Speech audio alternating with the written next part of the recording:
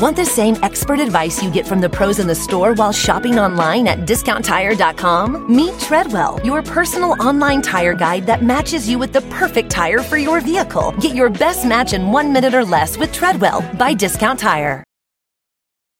Meet Stacy. Stacy's on the hunt for a new pair of trendy glasses. Call me picky, but I just can't find the one. Luckily for Stacy, Walmart Vision has virtual try-on. Now she can try on hundreds of frames virtually, then upload her prescription and get new glasses delivered right to her door. Really? Yeah, really. Well, the hunt just took a turn for the better. Buy your next pair of glasses with virtual try-on from Walmart. Welcome to Easy Eye Care. Welcome to your Walmart. Restrictions apply. See walmart.com for details. Hi, this is Merritt and Tatum. You can get your mom a subscription to patreon.com/partnersincrimemedia for her birthday, just like I did. I'm Rebecca Lavoie, and this is Crime Writers On.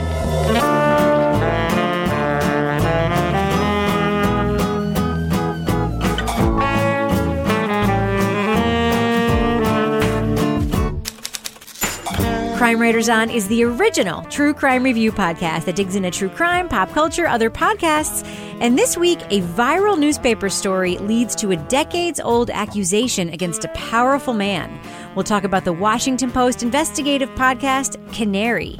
Then, the brutal slaying of an English family was ruled a murder-suicide. Can a lone detective convince the brass that someone else is the killer? We'll look at the murders at White House Farm on HBO Max. Joining me to get that done and more is my real-life husband and true crime co-author, former TV journalist, and guy who always wears his pants during Zoom calls, Kevin Flynn. Hello, Kevin. Well, look, I mean, there's a first time for everything. It's a high bar, right? Just keeping your pants on. Man, I'm just telling you, it might be in the news, but I mean, who says that there hasn't been like a really stimulating Zoom call? Yeah, it was very erotic. A Zoom call, as we know, it's all very, very erotic. Also with us is journalist, true crime author, former defense investigator, licensed private investigator, and certified cat lady and future hyena hunter, Lara Bricker. Hello, Lara. Hello. I have a beef to pick with you guys. Ooh. So we had our last Facebook Watch video last week, and Kevin told us to all have team spirit and wear our Crime Writers On bowling shirts. Yeah. And then I watched the video last night, and I was the only one with team spirit. So what gives? Did I not tell you, Laura, that I would rather die than wear that stupid shirt? I said that to you many times. I was very transparent about it. Well, I felt like I had the spirit, so that's all I'm going to say. And I wore mine like in episode 2. Right. So I and think it was it's also fine. ugly. Yeah. It was ugly then, too. I like it. I'm waiting for when we join the podcaster Dart League, and then I'll start wearing it. Oh.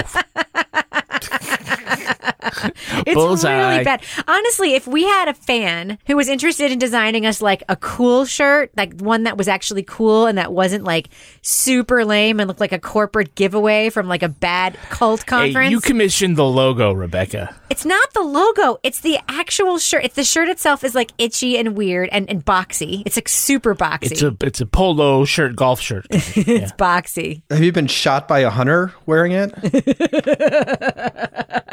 No, Toby, I've never been shot by a hunter while wearing it. You know why? Because I wouldn't be caught dead wearing it. That's why. All right. Well, I have the spirit. You all can be a bunch of, whatever. Sorry, Lara. I'm very sorry to leave you out to dry like that. Finally with us, our captain of woke cynicism, the author behind the noir novels known as the City Trilogy, host of the Strange Arrivals podcast about UFOs, our Patreon book club host, and the always fashionable white t-shirt wearing Toby Ball. Hello, Toby. I have no bones to pick with any of you. Oh, I'm so glad. We're all good. I'm so We're glad. all Such a good. relief.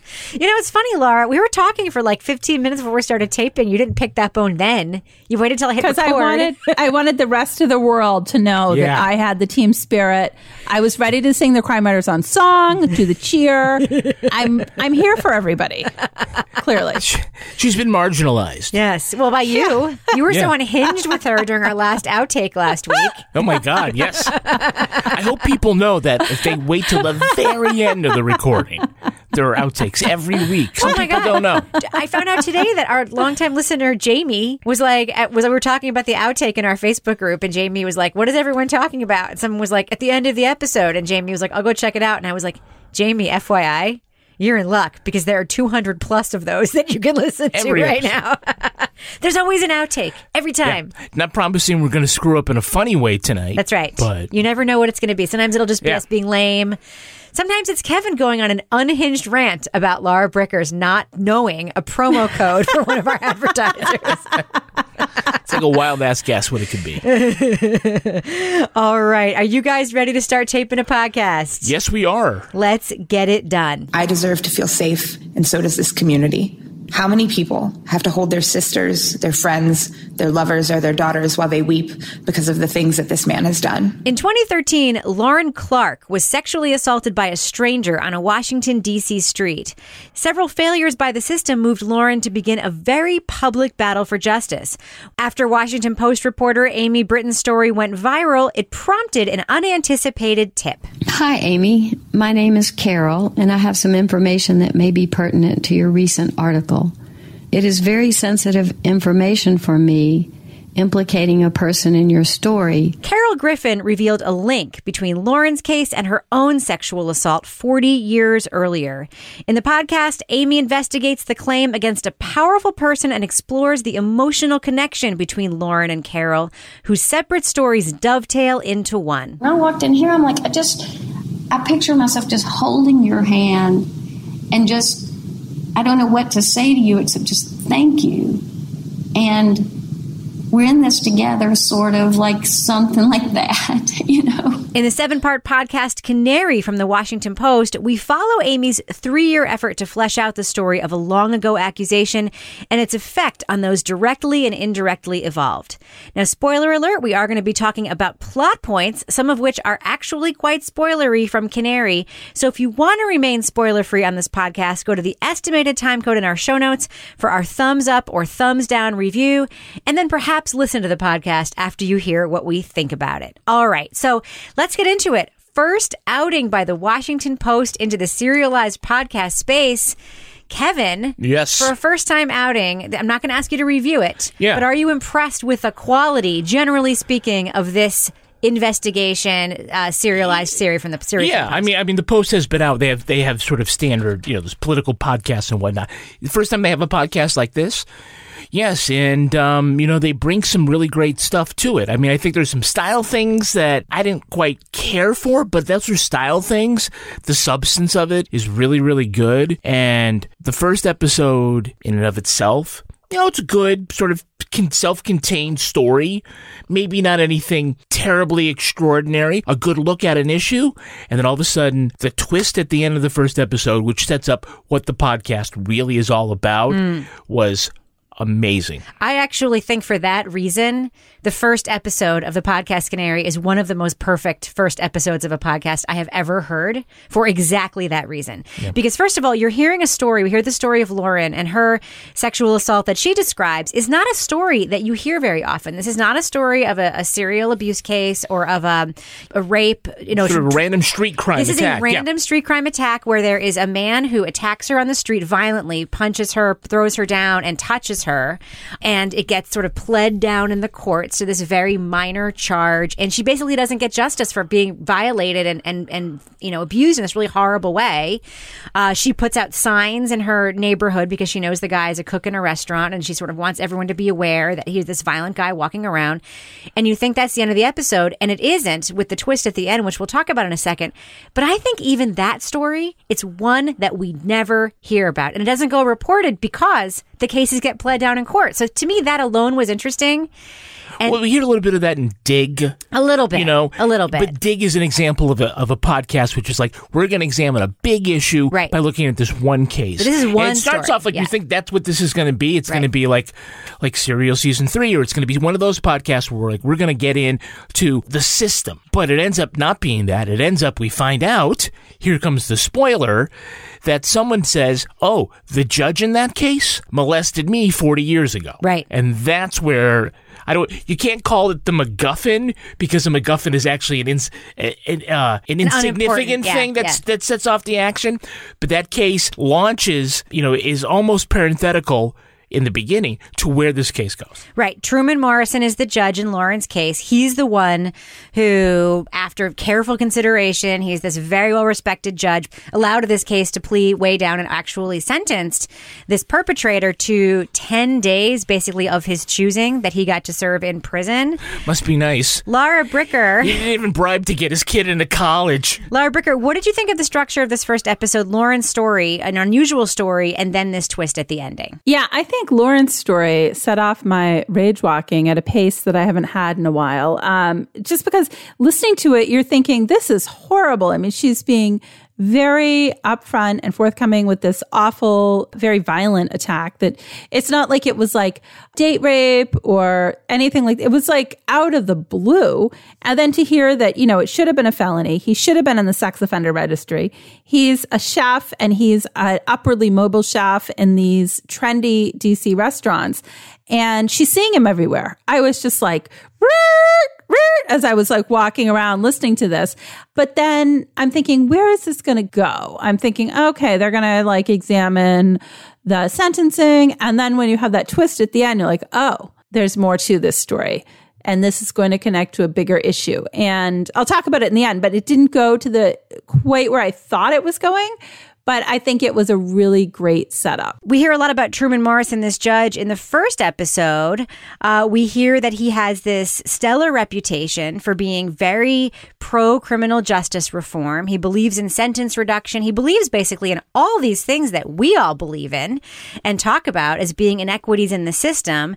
And we're kind of set up through episode 1 to think that, you know, maybe he made a mistake here. Maybe this was an incidence of him not having all the information or him, you know, sort of leaning on his criminal justice reform background and considering this particular case.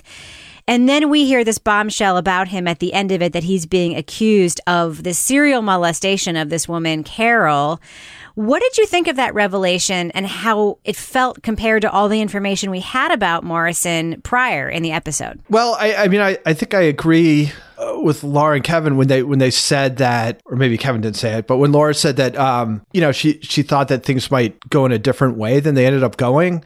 You know, I was left with the impression that it's going to be, and it was a little bit about this, but about how would his, you know, prior offense or whatever affect the carrying out of justice in DC while he's on the bench, which is not, I mean, that becomes like a little part of it. But the real story is about, you know, this woman, Carol from Birmingham and her history with the judge and sort of how that kind of plays out and, you know, how she kind of deals with this judge suddenly coming back into the news and bringing these things back up again.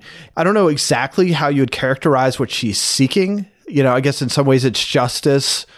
It's not really closure, I would guess, but it's at least addressing something that at the time she didn't feel empowered to address, and that her parents, or her mom in particular, kind of addressed in a way that fell well short of like actually holding him to account. I know what she was seeking. She wanted the world to know what happened and for the truth to be out. Because she says in multiple times in the episode that she has reticence about ruining his legacy and his career. She has reticence about, you know, hurting him in some ways. And she also, in the moments in the podcast where she believes he is given an admission and that he feels contrite, she feels relief.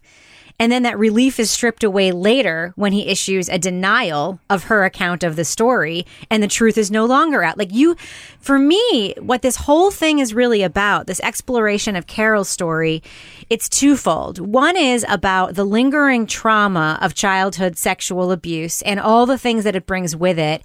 A lot of it is about that thing, about the truth, about feeling like there's a thing out there, there's a person walking around who did something that no one can see. And the second part of it, which to me, this podcast is just a stellar example of, is the reporting process itself. And in this case, it's journalism that's used to demonstrate this, but how hard it is to irrefutably prove the veracity of a claim like this. She told me she hadn't told anyone until years later. That made it more difficult for me as a reporter to try to corroborate her account. But I wanted to try to get as close to the heart of the truth as I could. I can't go back to 1976. But I could try to find the people who were there. And Amy Britton takes us through the layers of how you have to report it, how you have to get the firsthand source, how you have to figure out she is who she says she is. Then you have to talk to people in her immediate circle. And then you have to widen the circle and go back in time. This is happening so frequently now. And the podcast does not do this ham-fisted thing where it's like, see, this is like just like every other accuser. But Kevin, I mean, that's really stunning, right? That we just sort of see and hear Amy taking us through that process, using journalism to show us how it works. I found that really, really stunning. Yeah, and it is a good look at sort of those problems with investigating those kind of accusations from a long time ago. Like, I think a lot about, like, Christine Blasey Ford. Yeah. About what the challenges were there. And in this case, it was not that... I don't think that the podcast listener ever doubts Carol. Like, I don't think that's the conflict. I think that the narrative conflict is, how do you prove that? You know, because there isn't something concrete like a videotape, right? Or, like that would prove that. There rarely is in any crime, though. Exactly. Yeah. So you're like, okay, well, how do you prove that from 1970, whatever it was? And why is it so hard to believe the person who wants it proved, right? Right. Yeah. Well, I don't think it's hard to believe her, but I think for Carol and Amy, I think we're thinking about, okay, how is Amy gonna prove this? Right. Where are the clues? That's the real thing. It's not whether or not it actually happened. I think we all believe that it actually happened. It's always sort of oh man, how do we make it stick? And she has a lot more evidence than Christine Blasey Ford has, or in a lot of these cases, she's got a lot of people who she told to. So did Christine Blasey Ford. Okay. All right. Well, then maybe that's a bad example, but she comes with a lot of receipts. She told Matthew Lane, her ex-husband. But it definitely came up over the course of our years. She told Felix Joffrion, her therapist. She talked about how horrible it was. She told Nell Ruby, her best friend from college. She told me that he had molested her. She told Isaac, her son. In general terms, that it had been something that had happened to her. And she gave details. So, Laura, what did you think of Carol? As a character, as a person, she's like, what, Birmingham famous, they call her? She runs that huge bakery. It's like how you're Exeter famous. Exactly. She's the Laura Bricker of Birmingham. She talks to everyone. Everyone knows her. Plus, she also has, like Kevin said, a lot of receipts. She kept her journals. She's got all this documentation. What did you think of her? Well, this is interesting because you have to think, when you first hear her, why would she feel so compelled to come forward now? And you recognize, as the story goes on, that this has been an ongoing situation in her life. She's been in therapy for years dealing with this. It's been something that's kind of dominated her adult life since this happened. But I thought it was just very brave that she was willing to show her just raw vulnerability as we got to know her more. And there were different things that happened as the story progresses and as Amy is reporting.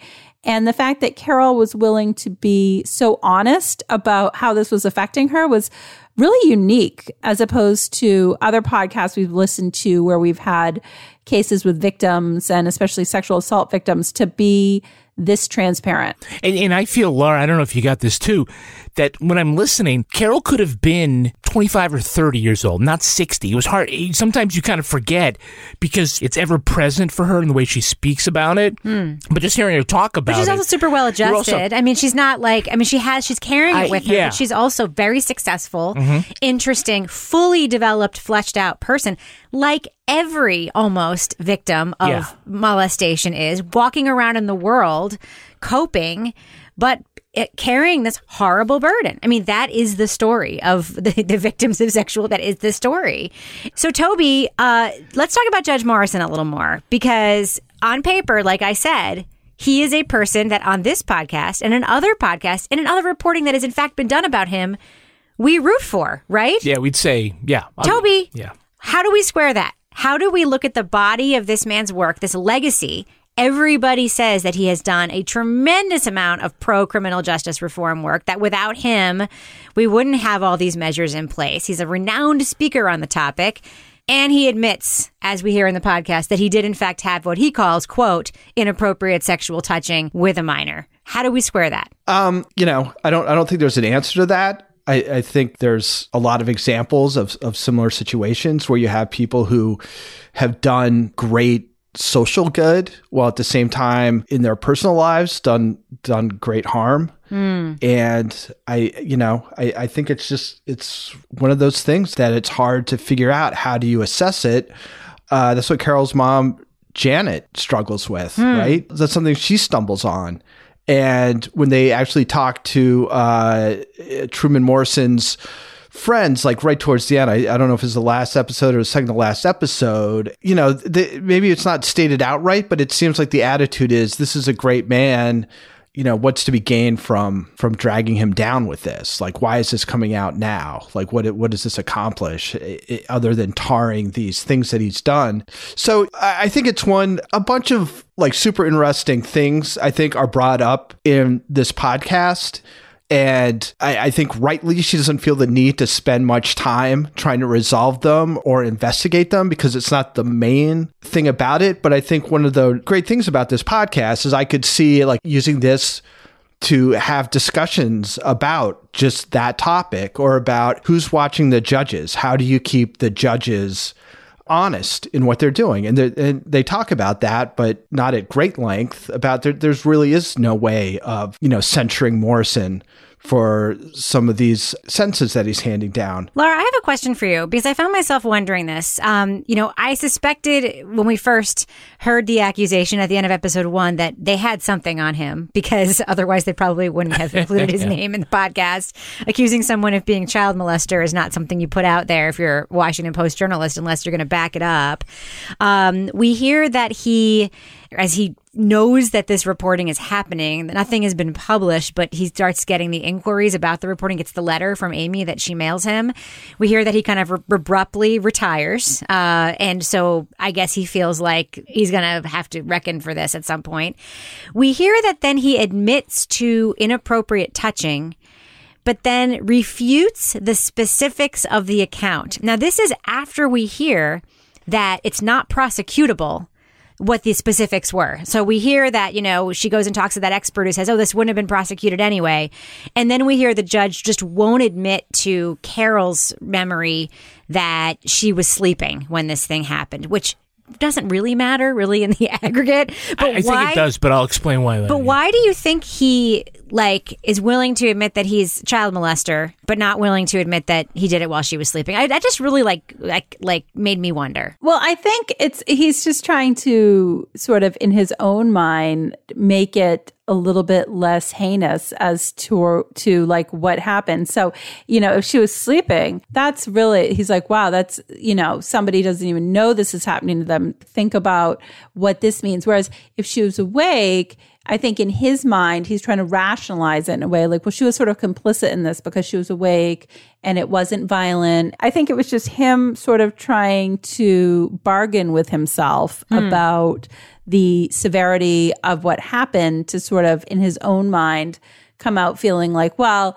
it was bad, but it's okay. Do you know what I mean? Like, it was like, I just think, but I was surprised that, in the beginning he wasn't going to respond. And then the next thing you know, he responds 3 times. Yeah. And each time he responds a little bit more. And I thought it was really interesting when he retired, because of course that means he's not going to lose his retirement if anything ended up happening. Right. So I was like, well, that's sort of savvy. But I think it was interesting that you realize early on, as I was listening to this, before we got to this particular section of the podcast, I was thinking, well, I know they have talked to him or they've communicated with him, because for them to be mentioning his name from the beginning of episode 2, and I think they hinted at it at the end of episode 1.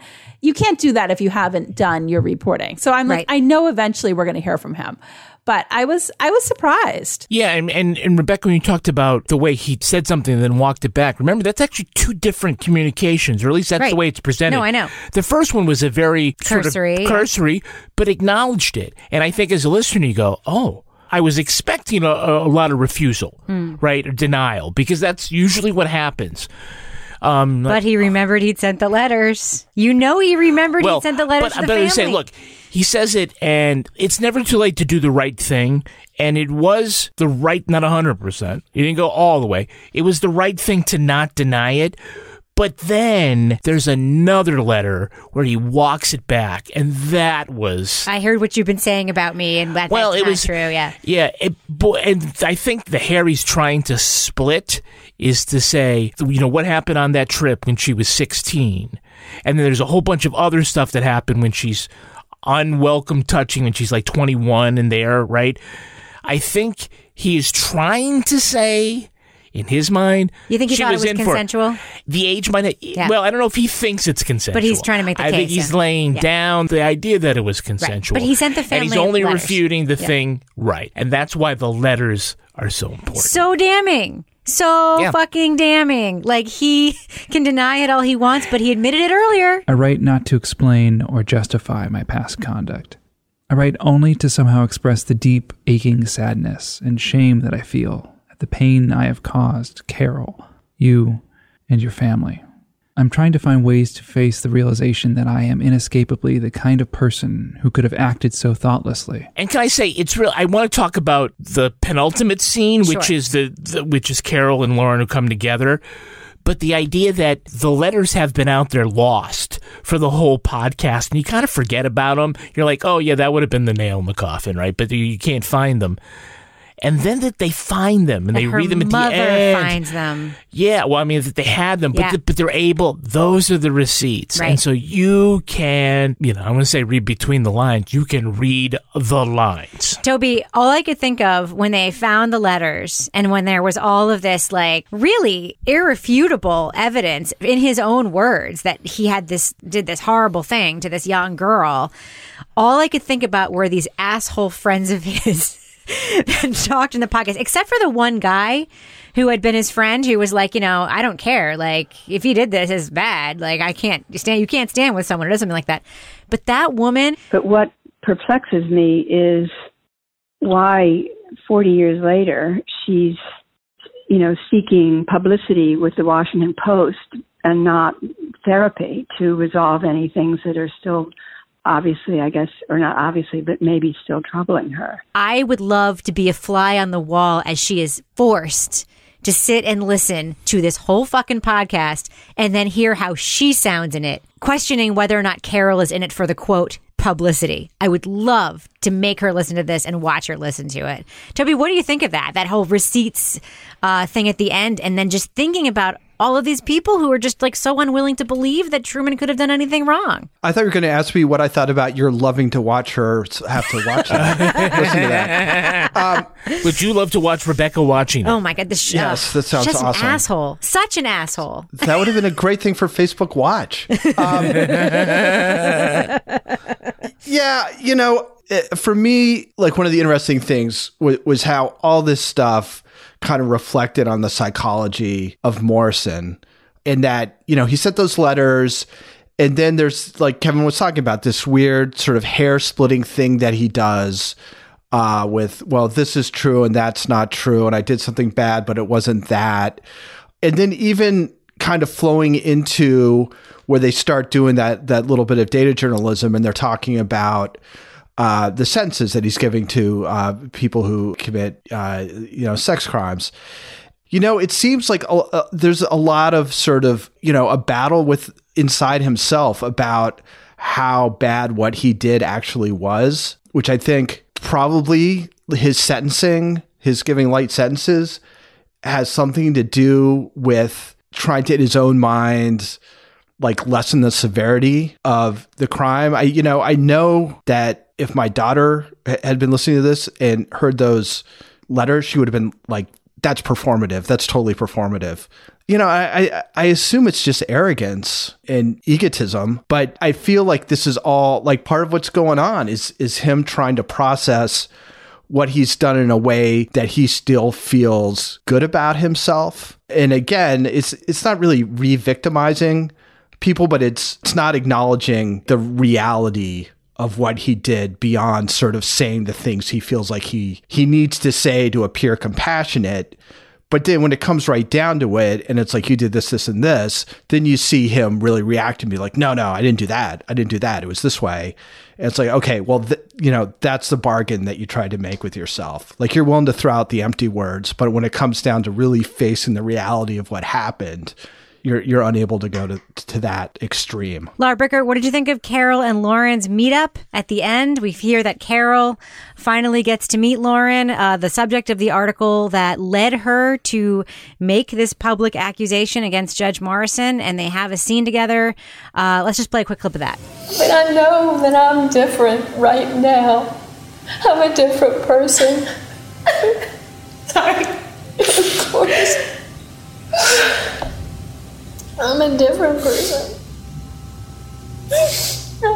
Laura, what'd you think of that scene? I think this was just super powerful. And again, as I said earlier, this is really unique in terms of podcasts that we've listened to, because I feel like we've listened to a lot of stories where we hear about the injustice of the criminal justice system. And here we actually have a really clear look at what it's like to be a victim of sexual assault in that criminal justice system and how it affects you. And these two women are just so honest, and they're really showing us what it's like to go through this from their perspective. But when they meet, I mean, it's obviously none of this would have happened without either of them. Like, Carol wouldn't have come forward if not for Lauren, and Lauren would not have perhaps felt this sense of, I don't want to say closure, because I don't think it's closure, but she would not have come to the place that she was at emotionally without Carol. So, I think it was just amazing to hear the two of them meet.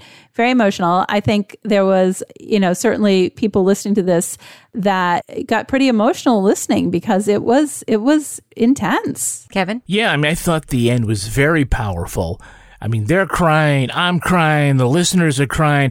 We've done going on 500 reviews, right? I can't remember anything that was that powerful and that raw and that pure. It's something that doesn't translate in print or on a web page. It only really translates in a recording.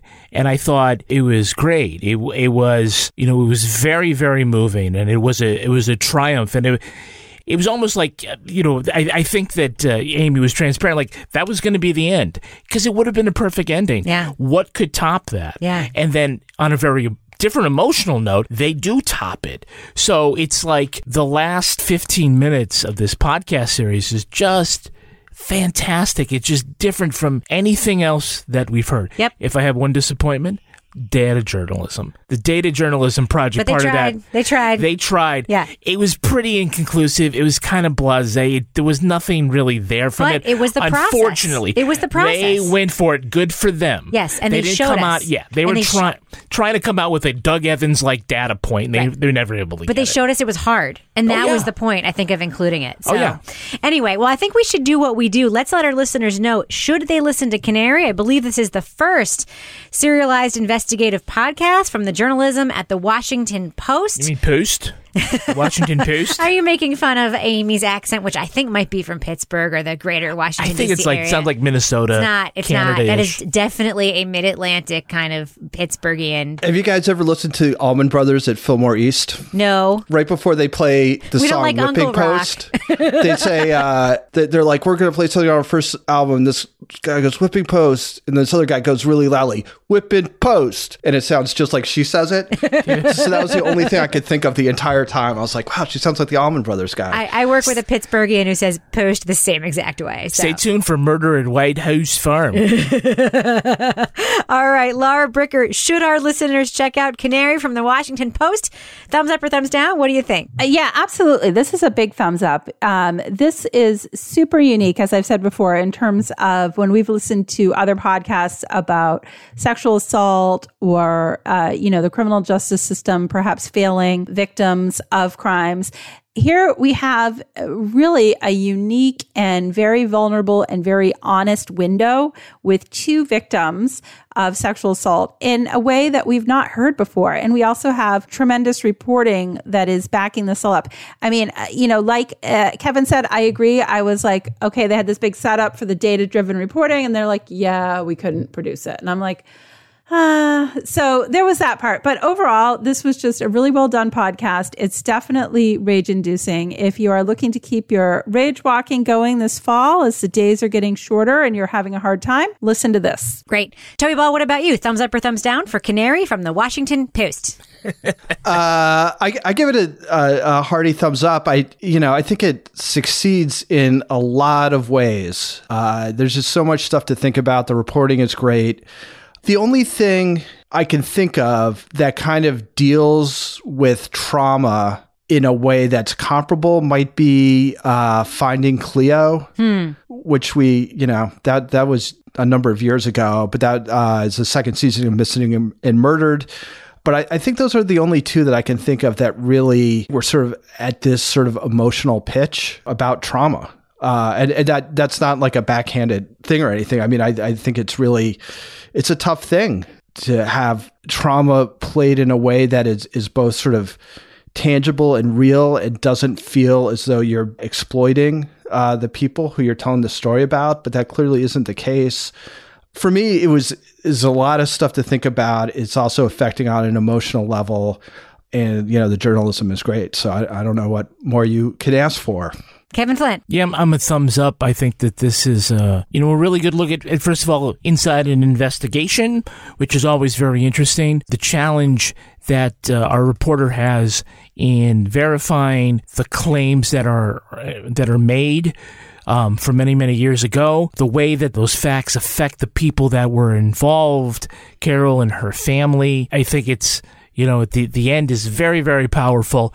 The setup is, a tough ask. If you get to start of episode 2 and you think, okay, this is where we're going, what do we have to do to sort of complete this story in a way that's at all satisfying to the listener or makes any kind of sense? It seems like it'd be a really difficult needle to thread, and they do it. Yep.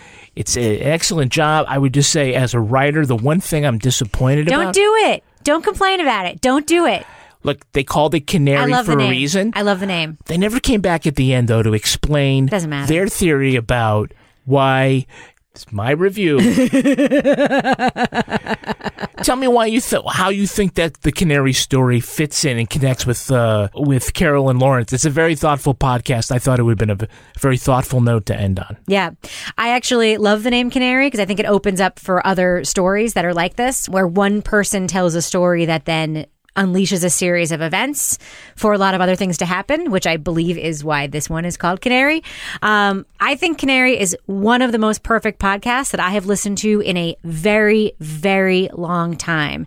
These stories are difficult to tell well in a way that makes you crave listening to the next episode. What it comes down to when you listen to a project like this is you have to want to turn the page. You have to want to hit play on episode 2 and episode 3 and episode 4 and episode 5. And with a story like this, that is a tremendously difficult hurdle to cross. Like making a listener fascinated by and intrigued by and, dare I say, entertained by at moments a story that is this painful. It is fantastic, and it lands the plane in a way that I didn't expect. It's beautiful. The parent and kid stuff, we didn't even talk about that. There's a whole aspect of that in there that's just like so new and fresh, and as part of this kind of story you don't hear about. I absolutely loved every minute of this podcast, and I cannot wait to see what this audio team and this journalism team does next at the Washington Post. I promise I will listen to it no matter what you make.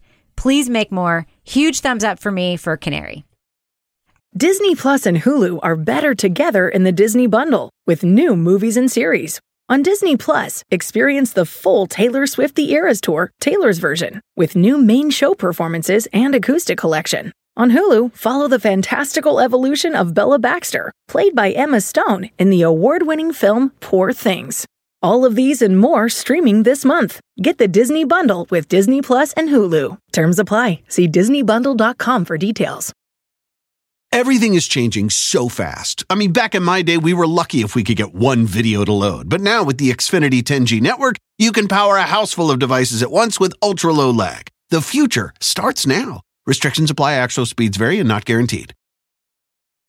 Meet Stacy. Stacy's on the hunt for a new pair of trendy glasses. Call me picky, but I just can't find the one. Luckily for Stacy, Walmart Vision has virtual try-on. Now she can try on hundreds of frames virtually, then upload her prescription and get new glasses delivered right to her door. Really? Yeah, really. Well, the hunt just took a turn for the better. Buy your next pair of glasses with virtual try-on from Walmart. Welcome to Easy Eye Care. Welcome to your Walmart.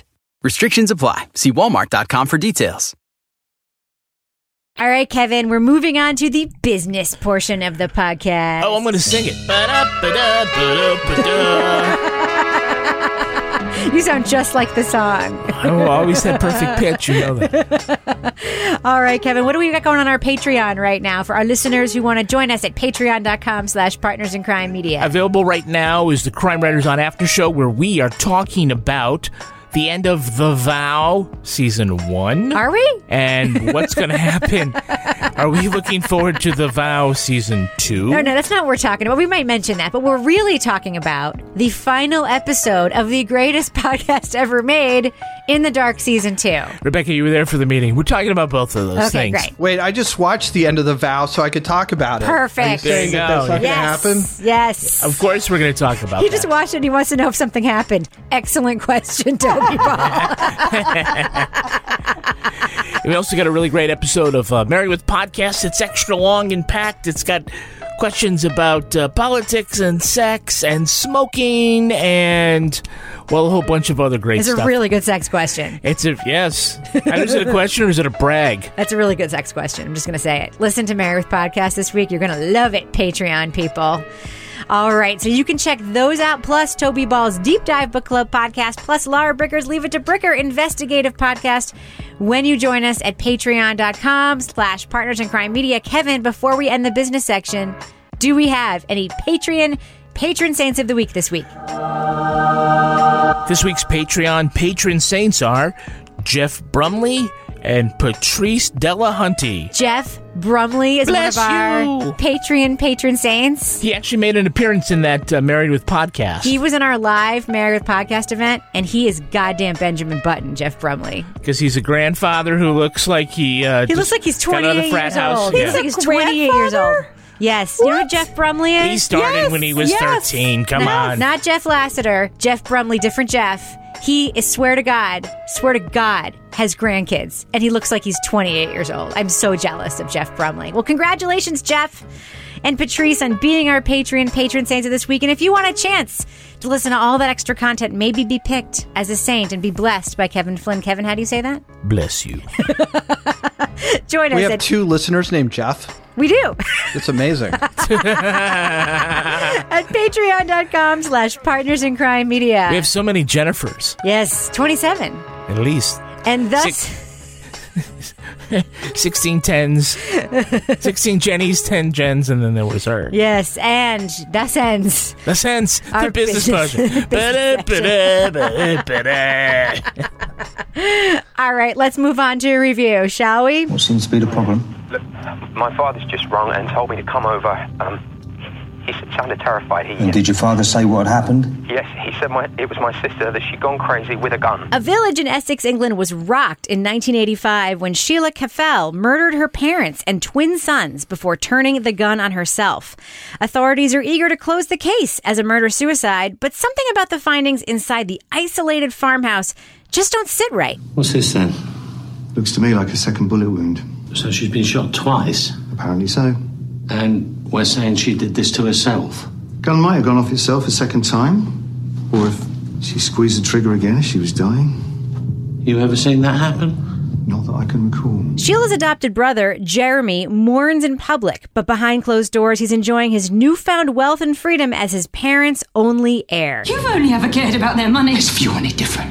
You can't wait to move yourself in here, can you? You're glad they've gone. You dare say that to me! I know what you did. What? I know. What? What? You killed them! HBO Max has re-released the ITV miniseries The Murders at White House Farm. This retelling of one of Britain's most notorious crimes follows a marginalized detective and the victim's relatives as they pursue their doubts about a case investigators are quick to consider done and dusted. Now, we are going to be talking about plot points for The Murders at White House Farm, so to remain spoiler-free, go to the estimated time code in our show notes to hear our thumbs up or thumbs down review. Now, Toby Ball, your first note for The Murders at White House Farm. This checked All the boxes for me, says Toby Ball, and I am so happy to hear that. What boxes are you talking about, Toby? I'm just, the look of it, the way it was directed, the cinematography, the sort of British kind of dark crime series. It reminded me a little bit of like the early books of Minette Walters. I don't know if anybody else has read her, but I don't know. It's like the kind of series that I get so psyched to watch. Like I thought it was really like perfect. Yeah, no, I totally agree. Laura, what do you think of the casting of the series, which to me was a real high point of the Murders at White House Farm? Oh, the casting of this was awesome. And there's so many things to talk about on that. But like right off the bat, I'm going to say the casting of Jeremy. Freddie Fox. I mean, you feed all these starving people in Africa, and then next year, they're all going to be starving again. So what then? Another concert? So what should we do, let them die? I think we should make them all self-sufficient. I think we should teach them to put on their own concerts. Jeremy. Oh my God. I was like yelling at this when I was watching it. I was so enraged. I was like, I hate him. But that was like a sign of like the casting was so good. And I couldn't stop watching because I was like, oh, I want him to go down. So I thought that was great. And also his girlfriend, Julie, was, I thought, just played her role spectacularly. She's incredible. Yeah, she just had such great nuance in her expressions and her character. So I thought it was awesome. Can I just get this out of the way now? Sure. Which is how many of these people were in Game of Thrones, just so we don't have to bring this up again? Oh, there's a few. Okay. Well, that's right, because you never watched Game of Thrones, right? I just assumed that about half of them probably were. Yeah. Well, Colin Caffell, the father. The father. Yep. Mark Stanley had a small role. Let's see, Brett Collins, who was the gay friend from New Zealand who came in. Yes. Alfie Allen. Yes, Lily Allen's brother. Lily Allen's brother. The song Alfie is about him. That was Theon Greyjoy. That's right. And his sister, Yora Greyjoy, was cousin Anne, played by Gemma Whelan. So It's like when they shake hands each other, it's like, nice to meet you. And it's like, oh, don't you remember in Game of Thrones where you met her and started fingering her, but you didn't know she was your sister? Because that's just how everything happens in Game of Thrones. That's right. Yeah, so there were a lot of big Game of Thrones. Okay, You're right, we got it out of the way, Toby. Thanks. Totally got it out of the way. Very important. I was actually going to let it roll, but okay. Plus, the guy from The Full Monty was in it as well. Oh, yeah, Mark Caddy. Yes, who I haven't really seen him in anything since. I'm sure he's been in tons of things, but I mostly came on the screen and I was like, it's Full Monty guy. Yeah. Is he going to take off his pants? No, but he is going to solve the crime. Now, Kevin, this is a little bit of an open mystery, at least from the first, like, maybe halfway through and on. I mean, certainly it is not lost to the viewer that Jeremy very likely could have done it. Everybody starts to suspect him. About halfway through the series, I think that becomes cemented. Then he becomes a suspect, yeah. Yeah. In the end. But there's a lot of telegraphing that he, in fact, is the person. It was just a question of how and how he did. You know what I mean? But how is it that it is suspenseful and good to, when you have a story like that, when the viewer kind of knows what the outcome is going to be, especially if she read Wikipedia about the case in advance. Well, I think for a lot of the American audience, they're not familiar with this case. The UK audience is, because it's a big historical case. So for me, the suspense was already built in. I didn't know anything about it more than sort of what I saw in the previews that I think it was the sister did it. Oh, okay, the sister did it. But I think that they did a good job of reintroducing suspense by the way they were telling the story. Now, in the end, it actually doesn't come down on a side about whether or not he did it or not, because there is a movement in Britain that says he's innocent and he was framed. He did it. Yeah, I'm not saying that. I'm just reporting. I'm just saying, if you remember what Twitter was like after Amanda Knox, it's not. I would not be surprised if a bunch of bots come after us for saying anything about Jeremy Bamber. But it basically just lays out what happened. We don't really know. They don't stage a shooting scene because that will never be known. Yeah. But it's much more powerful, I think, to lay out the little bits and reveal each little thing as, the silencer and the length of the rifle and he used the telephone, but he got shot in the mouth. And, all these little things just coming out, not all in like one big 5-minute scene, but spread out over a series of episodes. So many great scenes. The scene with the shotgun in the police room was one of the best scenes in the whole series. The window latch. Yeah, what I loved, Laura, was how they didn't. This is a gruesome, horrible, horrible crime. And they didn't do an easy thing to do that a lot of American shows like this would have done, which is sort of like the fantasy recreation of the crime where we watch it in all of its glory. Yeah. Like they don't do that. They don't show the kids' bodies. They don't exploit like the many, many gruesome details of the crime for our titillation. They show enough to show the horror of it without slamming it with us. But what do you think about that, about the style of it, and how they're able to keep up the suspense when it's pretty clear from early on that Jeremy is a pretty freaking awful person? Yeah, I mean, that's like Kevin. I was not familiar with this case, and I know like all of our UK listeners are going to be like, "What?" I mean, it's like everybody over there knows this case. So even though, you know, from the first episode, it's pretty clear we know that Jeremy is the evil villain. Like, I want to punch him through the screen, but the way that the story was told, it was pretty straightforward true crime style, but they kept the suspense up in such a way that, I mean, I sat down and just like watched this in one afternoon because I needed to know what happened next. You know, in addition to that, I mean, there was enough that was hinted at and enough that was shown that you got the sense of how horrible this was. And quite honestly, I think it was actually more effective knowing about these little boys that were killed and seeing pictures of them and seeing flashbacks of them was actually, to me, more effective in sort of conveying the horror of this crime than seeing their dead bodies, because the suggestion of something sometimes is actually more, to me, is sometimes is worse than seeing it, because your mind can do so much worse. But also just thinking and seeing these boys in life and seeing how vibrant they were and how innocent they were, and then seeing their little beds in that room with their little bedspreads. I mean, it was horrible. Now, Toby, one very like tropey thing that we get a lot in this kind of media and these kinds of stories is the supervisory chief cop who wants to just close the book on the case. And, you know, you have like the scrappy cop who's not willing to let it go. And there's like a lot of loggerheads there. That did strike me as a little bit tropey. The performances, I think, were great, especially of DCI. Is it Taft, Kevin, the evil Cop? Taft Jones, yeah, Thomas and Jones. Of course, that scene around the conference room where it's like, who thinks Jeremy did it? And everyone is like, me. Toby, did you find the cop stuff to be like a little bit overdone, tropey, like I did? Yeah, I mean, I think there were a couple sort of disappointing things, and that was one of them. I thought the portrayal of Taft was so great that part of the relationship didn't really bother me. I mean, he's feral. Yeah. You know, he's just... Well, he's Scottish, Toby. Yeah. Well, there you go. No, Welsh. Welsh. Sorry. Welsh. Sorry. Oh, sorry. well, that's sorry, a completely different thing altogether. But what the fuck with that accent? Listen to me, Sergeant. That house was locked up from the inside. Doors latched, windows locked. Back door even had a bloody key in it. So if she hasn't shot herself, who do you think's done it? Eh? One of the children? It's fantastic. Even people in the UK, even Welsh people are like, what the fuck with that accent? Why do you sound like you're from Scotland? It's perfect. Yeah. I don't know what the hell's going on, but he was great. But the whole Stan and his like young protege Mick, you know, I think the acting was certainly good, but what they were given, particularly Stan, is just sort of by the numbers stuff. The guy who's quiet and kind of beaten down, but like is the one person who kind of sees through everything and understands and kind of stays with it despite, you know, he's bucking, you know, the guys above him and stuff.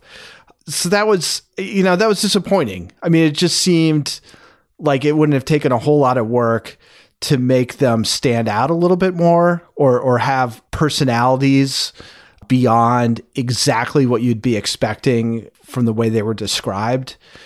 And I don't know how much of it is. I mean, I think they kind of ran into, you guys were just talking about Jeremy and how you kind of get a sense of who he is pretty early on. And when I was watching it, just from sort of a plotting standpoint, I was like, why don't they, you know, because you've got Colin, who thinks he's this great guy. And then you've got Anne, I think that's a cousin's name, who, you know, is super suspicious of him and thinks he's evil. And you're pretty quickly shown which one of them is right. It would have made for a more interesting show is if the audience wasn't quite sure what to make of it And so there was some ambiguity, but I think part of it is that, I assume in the UK, people kind of know who he is and know what the deal is. So that would ring kind of false to them. So I think that just kind of comes down to one of the problems of basing it on, a docudrama. Those are two things that I found like a little bit frustrating in what was otherwise, I thought like a high quality show. The thing about Taft Jones, the detective chief inspector at DCI, the boss, a real person, wasn't made up whole cloth like I thought, and he really did, was stuck to the idea that it was murder, suicide for a long time. They say in real life, though, he did come around. Whether or not he was as a hard ass as he was portrayed, that's one thing. But you know why he wasn't? They didn't see him in the courtroom? Why? Because he died. Really? He fell off a ladder before the trial. Oh, Taft. So, now I feel bad. Yeah, I mean, that's kind of a weird I feel bad thing. for thinking he was a dick now. Well, you don't think he's a dick. You could say that Stephen Graham maybe, chewed a little of the furniture in that farmhouse. Jeremy, however, was a dick. Laura Bricker, what'd you think when he put his mother's poor dog to sleep for no reason? Oh, I forgot about that. Oh, God. Oh, my God. God. No reason. I can't see him getting along without my mum. This is kind of... It's your call. Just seems a shame. Oh, my God. That was the worst scene of this whole show. Honestly, because you see really the worst? Well, the worst. I don't mean, disagree. The 6 people murdered? I'm going to be honest. We didn't see the 6 people murdered. 5 people we did murdered. see the dog murdered. Right. Where we see the poor vet. I mean, it's like that whole James Herriot, the country vet, and he's out in the shed with this dog, and I'm like, and then the guy just he starts smoking a cigarette afterwards, he's had sex or something. What the fuck? I am so glad Wayne's not here anymore so I can express my true feelings, because Rebecca, did you not feel that way? Oh yeah, but also it happened. I mean, I looked it up. It happened, so that didn't include it.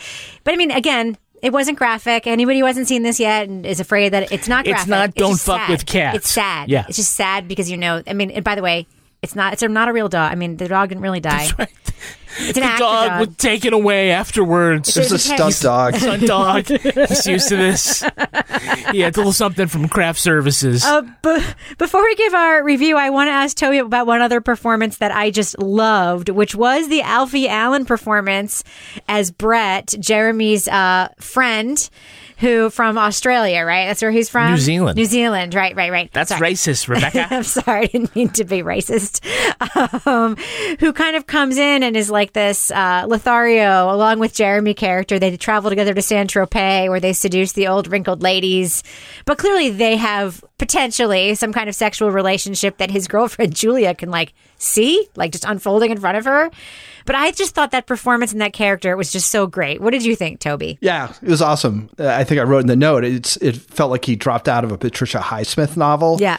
Everything about that character was great. And that was the one thing, I don't normally look things up on these for what's real and what's not. But I was like, is that dude real? And yeah, there's there's really that guy. I don't know if he's like that, but if somebody portrayed me like that, I think I'd be kind of bummed.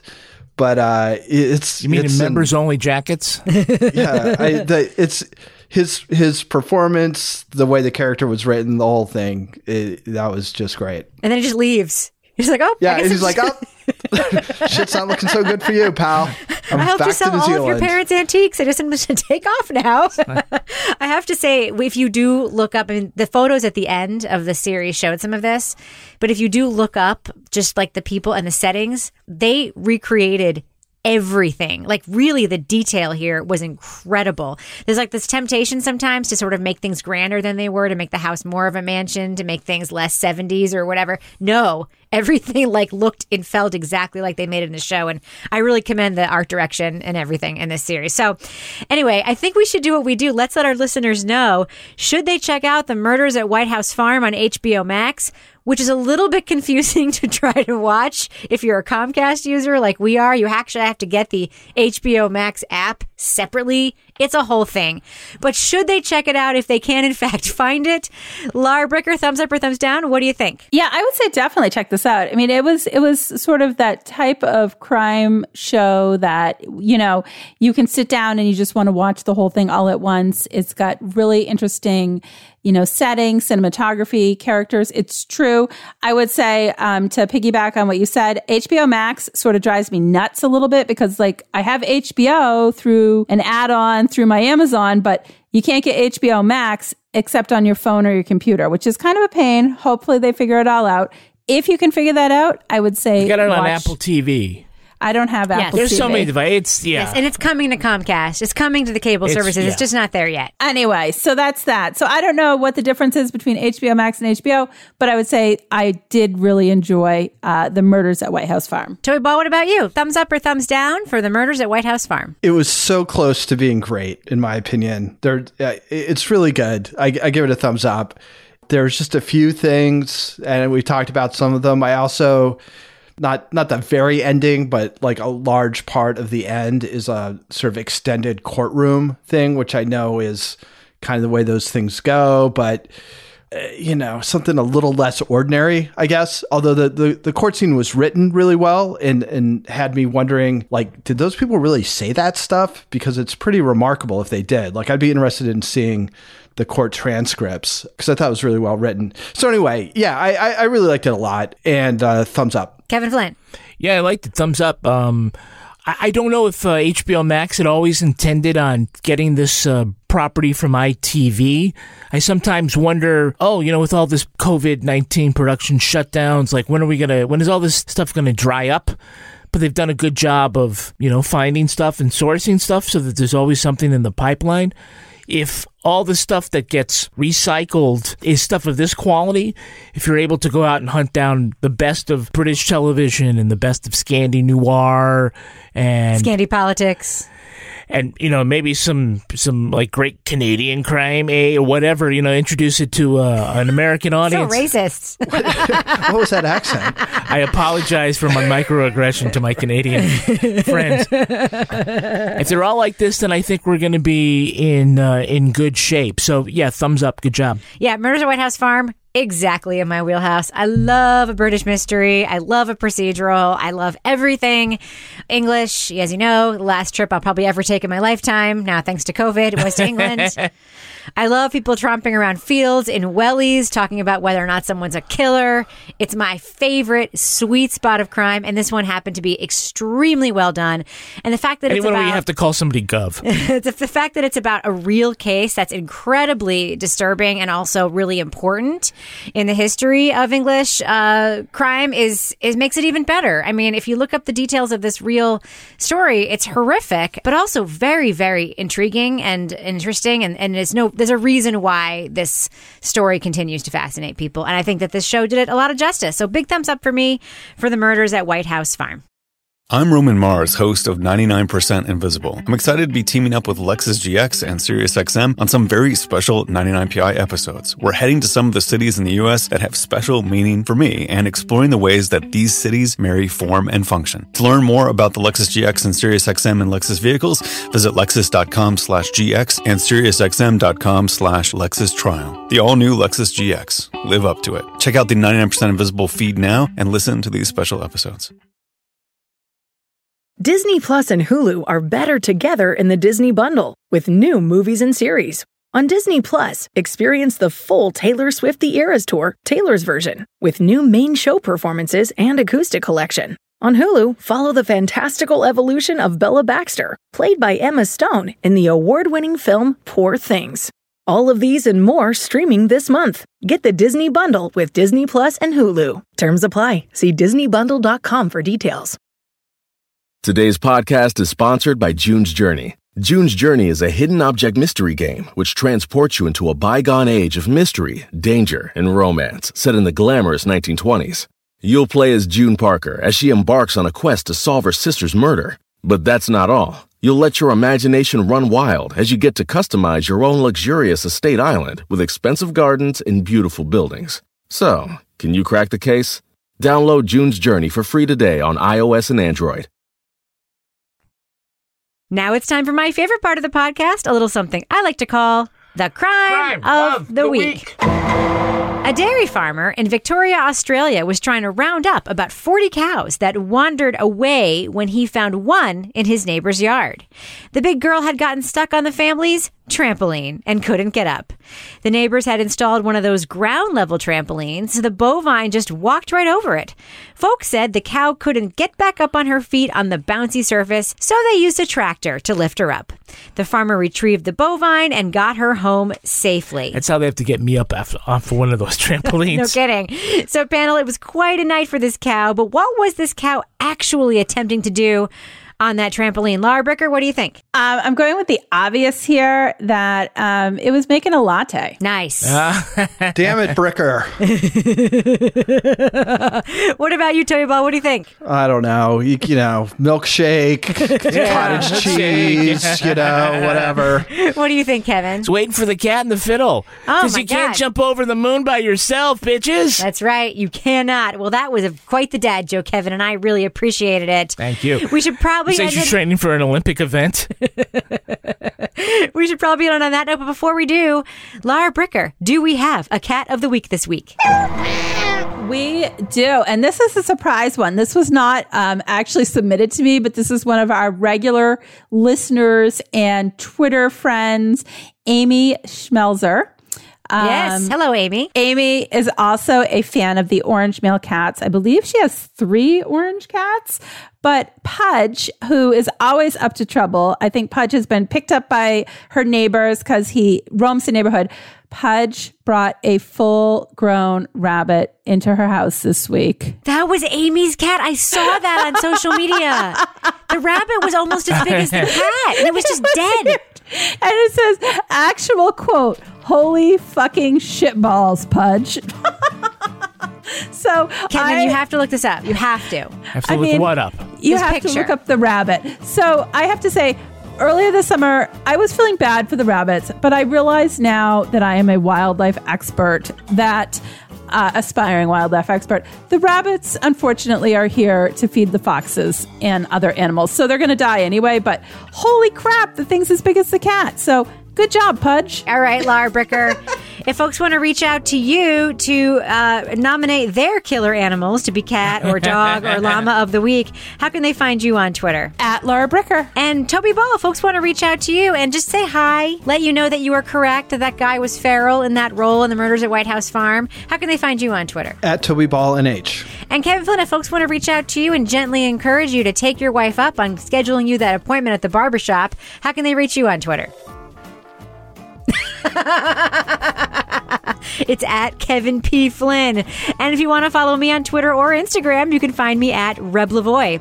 You can also follow the show on Twitter at Crime Writers On, and I encourage you to join our amazing community in our official Crime Writers On Facebook discussion group. Support the show at patreon.com/Partners in Crime Media, and you'll get the Crime Writers On After Show, Married with Podcast, Toby Ball's Deep Dive Book Club podcast, and Laura Bricker's Leave It to Bricker podcast. Just let's keep going. Let's ignore it. Our theme song was composed and performed by Ty Gibbons. Our line editor is the handsome Henry Lavoie, assisted by Olivia Burdett. This show was recorded in the Yoga Loft above the Bodega in Bay St. Louis, Mississippi studio, otherwise known as Studio C, the closet in our basement where we yell at each other in as thick a Welsh accent as we can muster. On behalf of all the crime writers, thanks so much for listening. We will catch you later. Dewey. Oh my God, look what happened. It didn't start at the... I think I accidentally dropped that pin someplace. I shouldn't have to expose myself to a bunch of dewy-faced salamander people. I should do the whole podcast in Moira's voice. Kevin. Bebe. Why do you have to bring your bebes to this podcast? I'll make the enchiladas. Enchiladas.